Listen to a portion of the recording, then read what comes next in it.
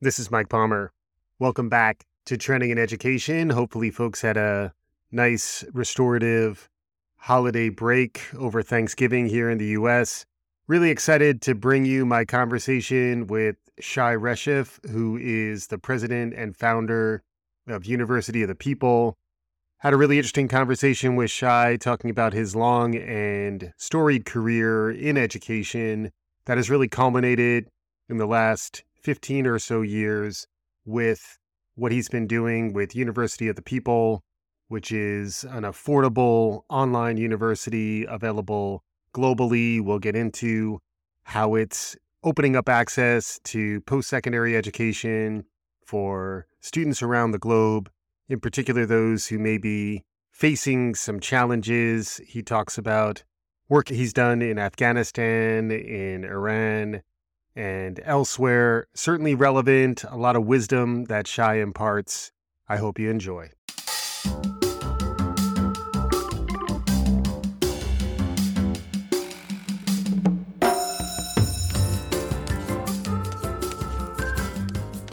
Welcome to Trending in Education. Mike Palmer here. This is our University of the People edition of Trending in Education. I'm very happy to be joined by Shai Reshef, who is the president of University of the People. Shai, welcome to Trending in Education.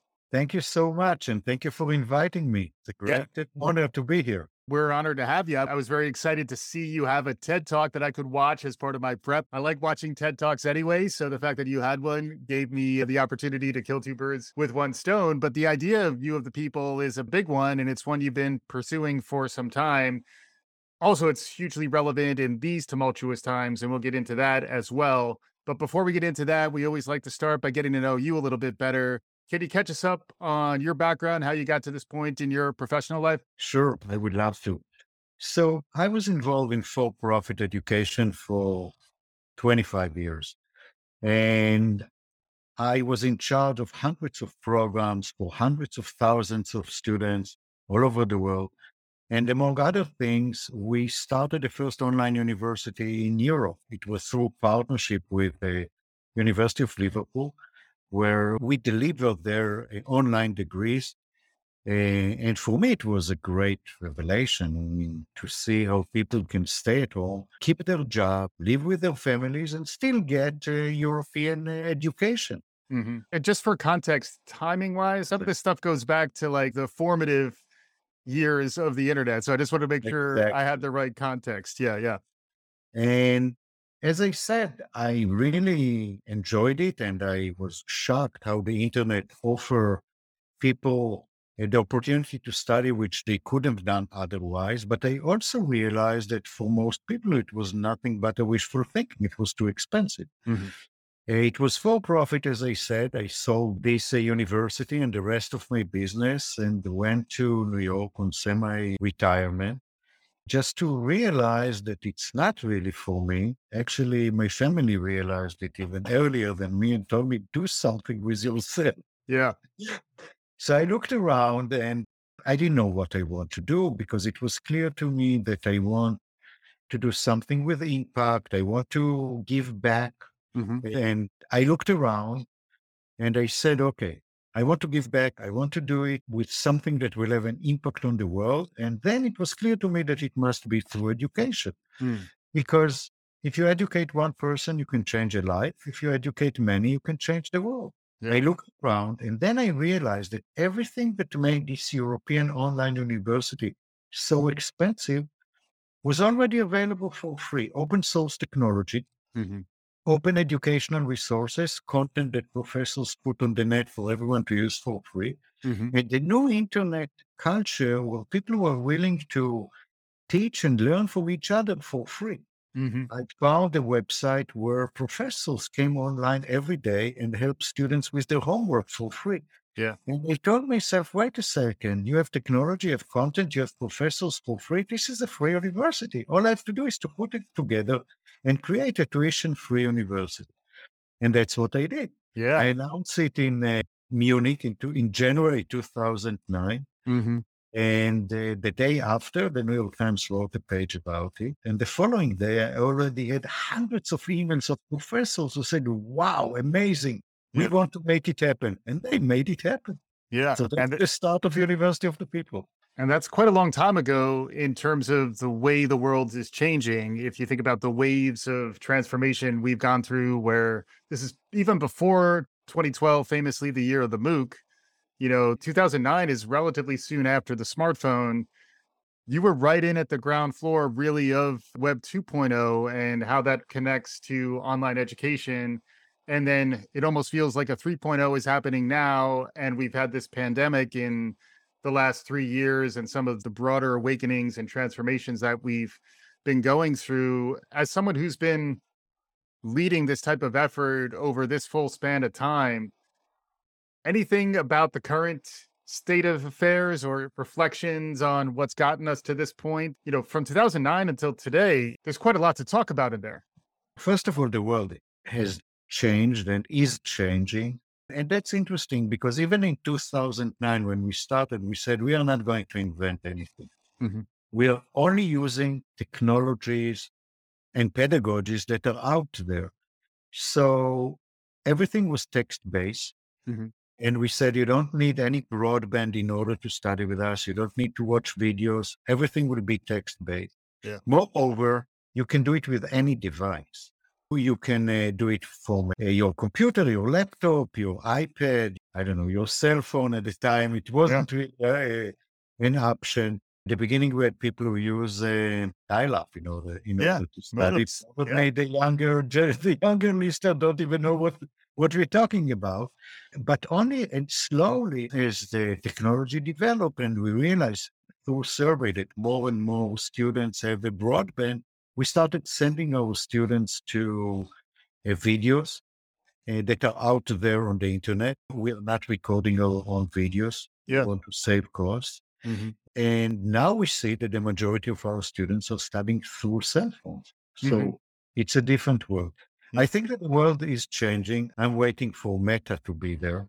I'm not sure this is the right days to talk about Facebook, but I hope to see the days where we can watch each other avatars and study this way. So the world is changing, but I think that online is picking up. When COVID hit, people had the perception that online is wrong. Online is not the right thing. Mm-hmm. Now, there is no university that doesn't offer online learning. Right. Every student take at least one course online. Right. So the online is there to stay and it's growing exponentially with us, but not only with us, with everyone else. Yeah. And it's interesting at the same time, there is a backlash, a desire to snap back to the way that things used to be that you do encounter also within some people's mental models of higher education. It's sort of like we had to do this brief detour into online.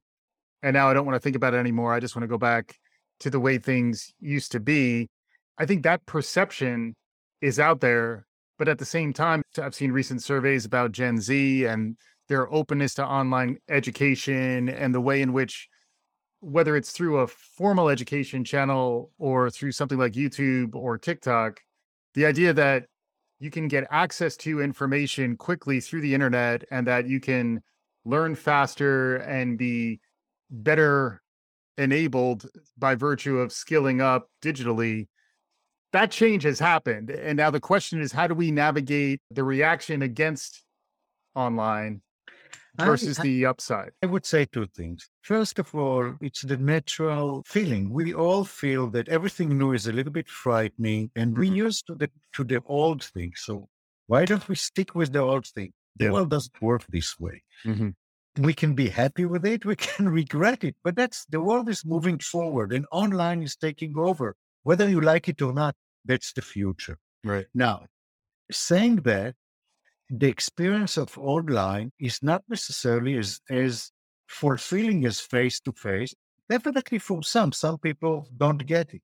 Yeah. But online will develop and will continue to develop. It's like, I remember, and that's already years by now. I used to tell my kids, stop playing with your computer all day, go out and play with your friends. Yeah. And the answer was, I'm playing with my friends. I said, no, go meet them. I said, I'm meeting them. Yeah. They're playing through the computer. Yeah. So, whether we like it or not, that's the future. And Right. it's there to stay. I hope that the quality will improve and we'll have more opportunity and we'll find the medium to help everyone there. Even though, yes, I don't think that Harvard is going to be closed because of online. On the other hand, we are partnering with Harvard Online, Mhm. Harvard Business School Online. They offer courses Yeah. online. So, you know, Yeah, exactly. And the things about online, which you highlighted in your TED Talk and the things you write about, and really the mission of the university is that it's more affordable and it's more resilient. And in this day and age, with the types of disruptive activities that we've seen, whether it's a pandemic or the invasion of the Ukraine and refugee situations really around the globe, increased prevalence of displaced people all over the world, they still need access to education. And I have seen that one of the main channels that's available to them is perhaps a mobile phone. And through something as simple as a mobile phone, those populations, which are growing, and you've served over 16,000 of these students, so, are refugees based on what I'm hearing about you, the people, that resilience and that affordability opens up new opportunities for folks who really need it. Can you talk more about that?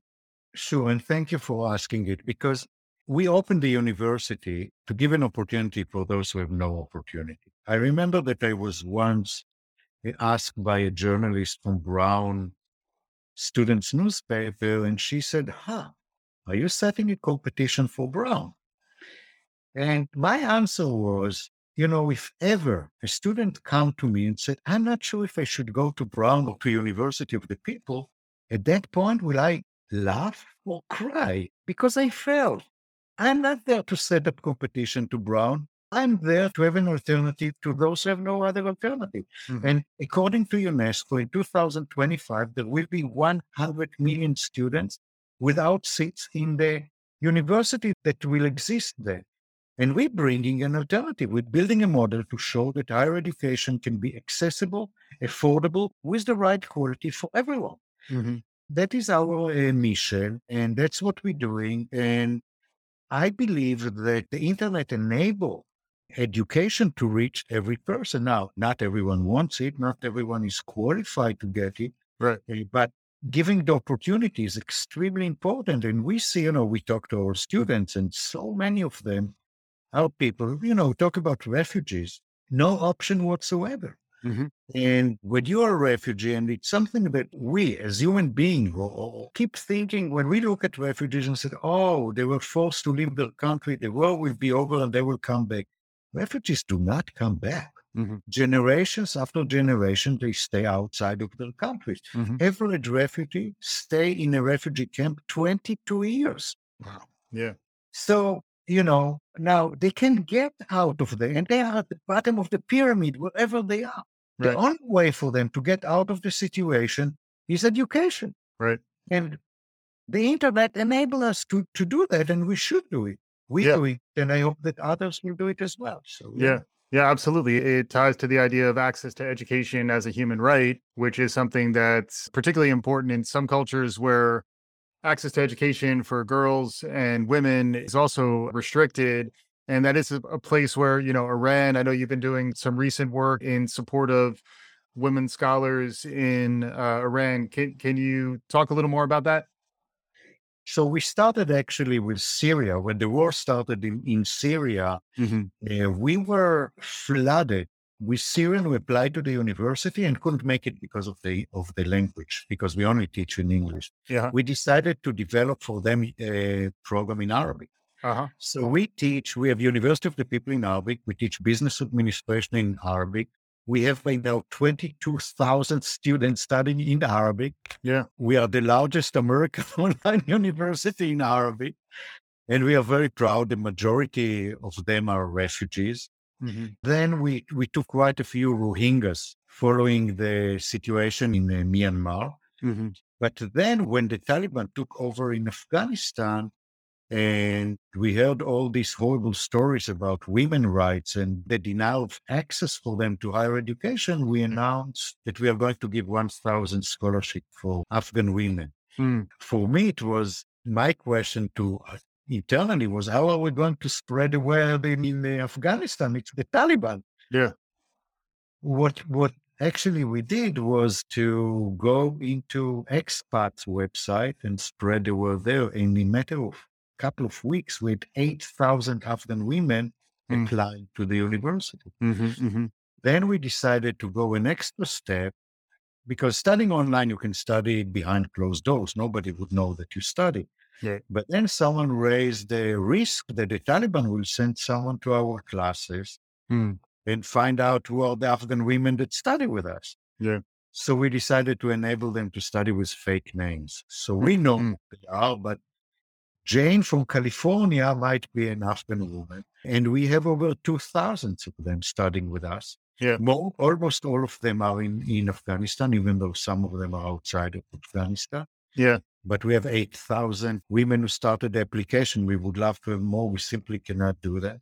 Yeah. Then when the war in Ukraine started, so we were approached by UNESCO, who said, well, nice about Afghanistan. What about Ukraine? So we announced that we'd give 1,000 scholarship for Ukrainian as well. And we also decided to open all of our courses to Ukrainians so they can come take our courses. And when the schools will reopen, they can transfer the credit back. Yeah. And then the situation in Iran started, and the protest of women in Iran for their right to wear whatever they want. And we said, let's encourage them. And we decided to offer a 100 scholarship for Iranian women to study with us, to make them part of the world and study with the people from around the world. So we're trying, we're there to help anyone in the world who need our help. And we definitely approaching populations that need us most and trying to help them as much as we can. Yeah. And you can only do that if the economics can work out. And the only way that works out is if your unit costs to service one person are relatively low. That's the other part about your model that is interesting, is the economics, the financial model that's powering it. Because when I started doing a little more digging, the other level of insight that I saw here is that other people could do similarly altruistic, public good, social good activity by tapping into some of what you've unlocked with University of the People. Can you explain a little more how it operates? Sure. So we are tuition free, but we are not free. We expect the students to pay $120 for each end of course assessment. So a full BA is $4,800. Those who cannot afford even this small amount, we offer scholarships. And our ability to offer scholarship is actually by the amount of philanthropic money that we raise, because the money that the students pay cover the operation costs.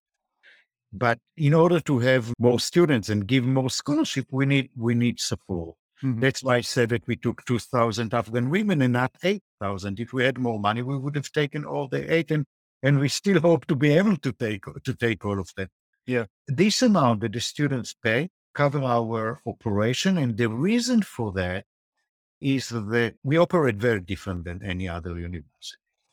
I mentioned earlier that we use open source technology and open educational resources. We use technology wherever it can replace human beings. We obviously don't have buildings, and we rely on volunteers. I'm a volunteer. The deans are volunteers. The instructors come to us as volunteers. And what I think is as important is that we have very few programs, only the programs that are relevant to help students find a job and improve their lifestyle. But also we give the students only what they need for succeed and nothing but that. Yeah. To give an example, there are things that universities give students which are great. Football teams. Well, we can't afford football team. Right. Even if our students would like it. Psychological help. I believe that it's very important. We simply cannot afford it. Yeah. The number of elective courses that we give to students is limited. And really focus in moving them toward the end. But we try to use technology and be very smart about what we offer and what we don't offer and about our operation. And that's why we're able to do it at a fraction of the price of other universities. I mean, we have over 120,000 students, and we are on a budget of $20 million. So, Yeah. yeah. Keeping it lean. Yeah. Staying hungry. A little bit of lean never hurt anybody. And then the idea that the design is also lean, but accessible in that these are the types of courses that are relevant to just about any job, focus on business administration, computer science. How are you addressing emerging skills and some of the new skills economy stuff that's happening? So we started with, as you said, business administration, computer science. Then we added health science. Okay. Because there was a huge shortage of health employees. Yeah. And again, it's health employees. It's not nursing or doctor. Right. Or physicians. And then we moved to MBA, Master in Business Administration. Yep. Master in Education. And we did it both because there is huge shortage of teachers and teachers training. And we are actually, it's a Master of Education in collaboration with the IB, the International Baccalaureate. And we prepare headmasters and we may upgrade the level of existing teachers. We are not giving them license. They get the IB, but not local license. Yeah. And then we just started recently Master in IT.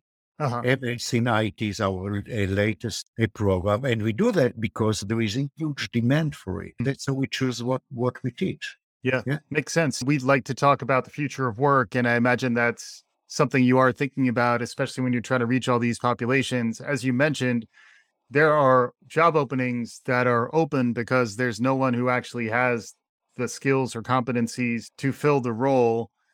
How do you stay on top of that? How do you get the message out in terms of the students you're serving that here's the best skill set, tool set to get you on the path to the career and the social mobility, the economic mobility that you're looking for?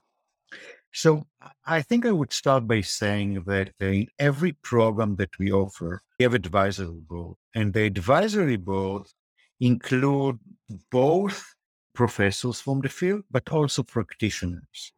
And the different boards are those who decide what we are going to offer the students. And when we bring people from the industry, we know that what we offer is relevant.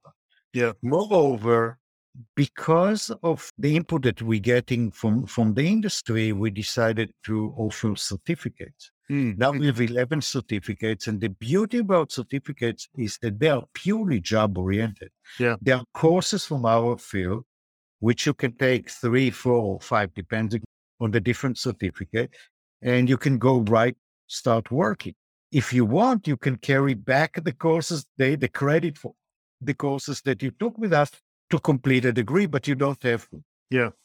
So we're trying to be very relevant for the job market. We're also building now a corporate office within your people to start talking to companies, both to learn to connect them to our students and make sure that we have job opportunities to our students and maybe educate their employees, but also learn from them what is important for us to teach our students.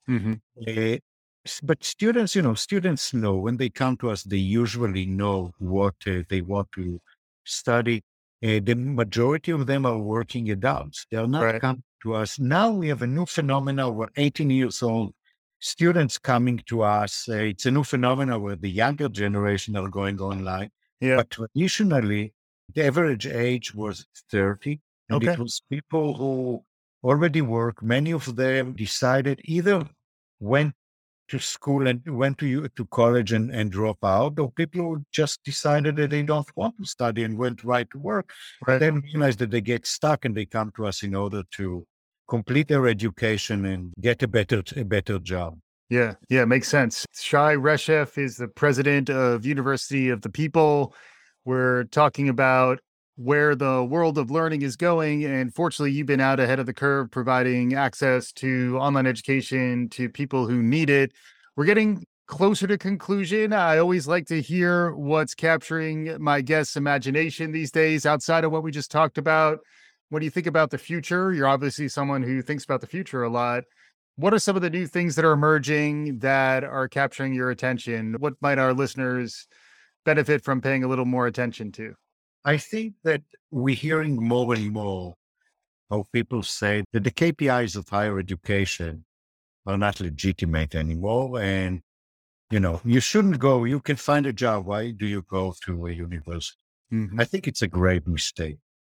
Yes, the cost of higher education become insane. Mhm. So instead of not going to higher education, I think that let's find a way to make the cost of higher education lower. Because we had tendency in the past where people went to vocational schools and studied to be plumbers and studied to have the vocations that they need without going to university. But the question is always, when you study for a certain profession, what happens with then this profession become obsolete? Do you have the knowledge, the skills to study yourself and to upgrade your knowledge by yourself? And that's what higher education should give you.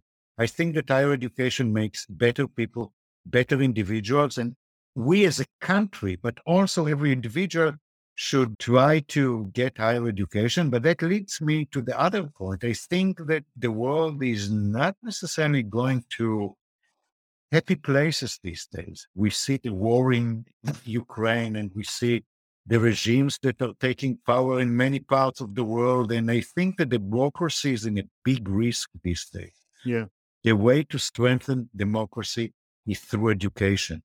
People without education do not understand the power of democracy and how important it is. So we need to educate the world in order to have a better world.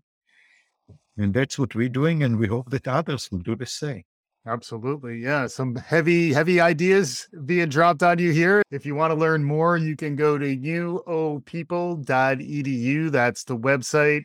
Shai Reshef has been our guest today, the founder and president of University of the People. Shai, as we conclude here, if folks need to come away from this conversation with some takeaways, what are your concluding thoughts? So I did talk about how important it is to educate, and I will encourage anyone to educate themselves all their lives. But I think that I want to move away from education for a second and talk about what we as human beings doing to the world that we live in. And I do it myself, and I hope that every person that listens to us, but every person on earth, when they are on the verge of dying, and before they close their eyes for the last time, they look back at their life and say, I left the world slightly better than what I received, the one I received when I got into it. I think that if everyone will do something to make our world a bit better, we'll have an amazing world. And I hope for all of us to have one at least. Fantastic words to close by, something to think about for the rest of y'all as you go about your day. Shai Reshef, thanks so much for joining me on today's episode. Thank you for inviting me. It was great to meet. Let's meet again soon. Awesome. And hopefully our listeners enjoyed what you heard. There'll be links to You of the People and some of the topics we talked about on the show notes for today's episode. Thanks as always for listening. Please subscribe, tell your friends, do all the good things. We'll be back again soon. This is Trending in Education.